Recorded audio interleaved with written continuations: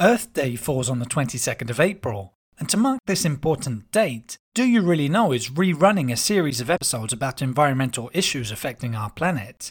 Let's take a refresher on some of the terms and concepts you need to be familiar with in order to understand climate change. Happy listening! What is biomass? Thanks for asking.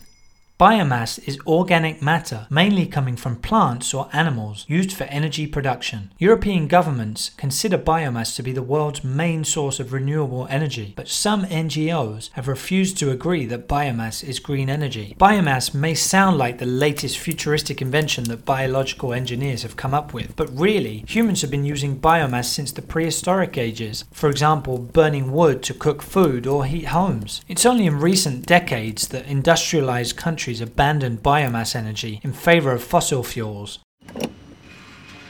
The problem is that current consumption rates would see us run out of petrol in 50 years. In 100 years, we could also run out of gas, carbon, and uranium. So, governments have started taking an interest in biomass again. Great, we're going back to prehistoric times then. Soon enough, we'll all be relying on wooden fires for heat.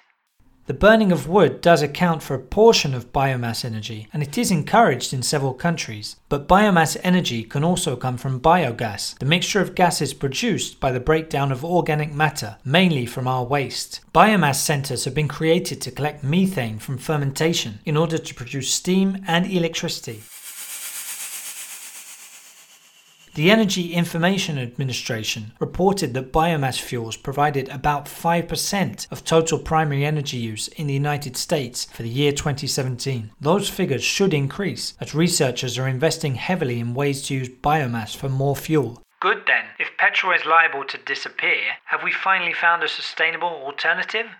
The United Nations do indeed believe that biomass is a renewable energy source. However, there are debates about its use, as it is not necessarily totally clean. For example, burning wood is still one of the main sources of fine particle pollution. All kinds of combustion emit CO2, which is a greenhouse gas. The National Resources Defense Council has called on countries to stop subsidizing biomass energy. Instead, they advocate continuing to develop technologies for solar and wind energy. Biomass energy supporters argue that CO2 emissions from biomass combustion are reabsorbed by trees and plants. They also say the biomass energy industry creates a large number of jobs in local communities while contributing to organic waste processing and disposal. To sum up, biomass energy is not necessarily sustainable. Its use needs to be regulated and controlled to avoid overusing natural resources or emitting overly high levels of greenhouse gases. If that's achieved, biomass could have an increasingly important role to play as an energy source in the future.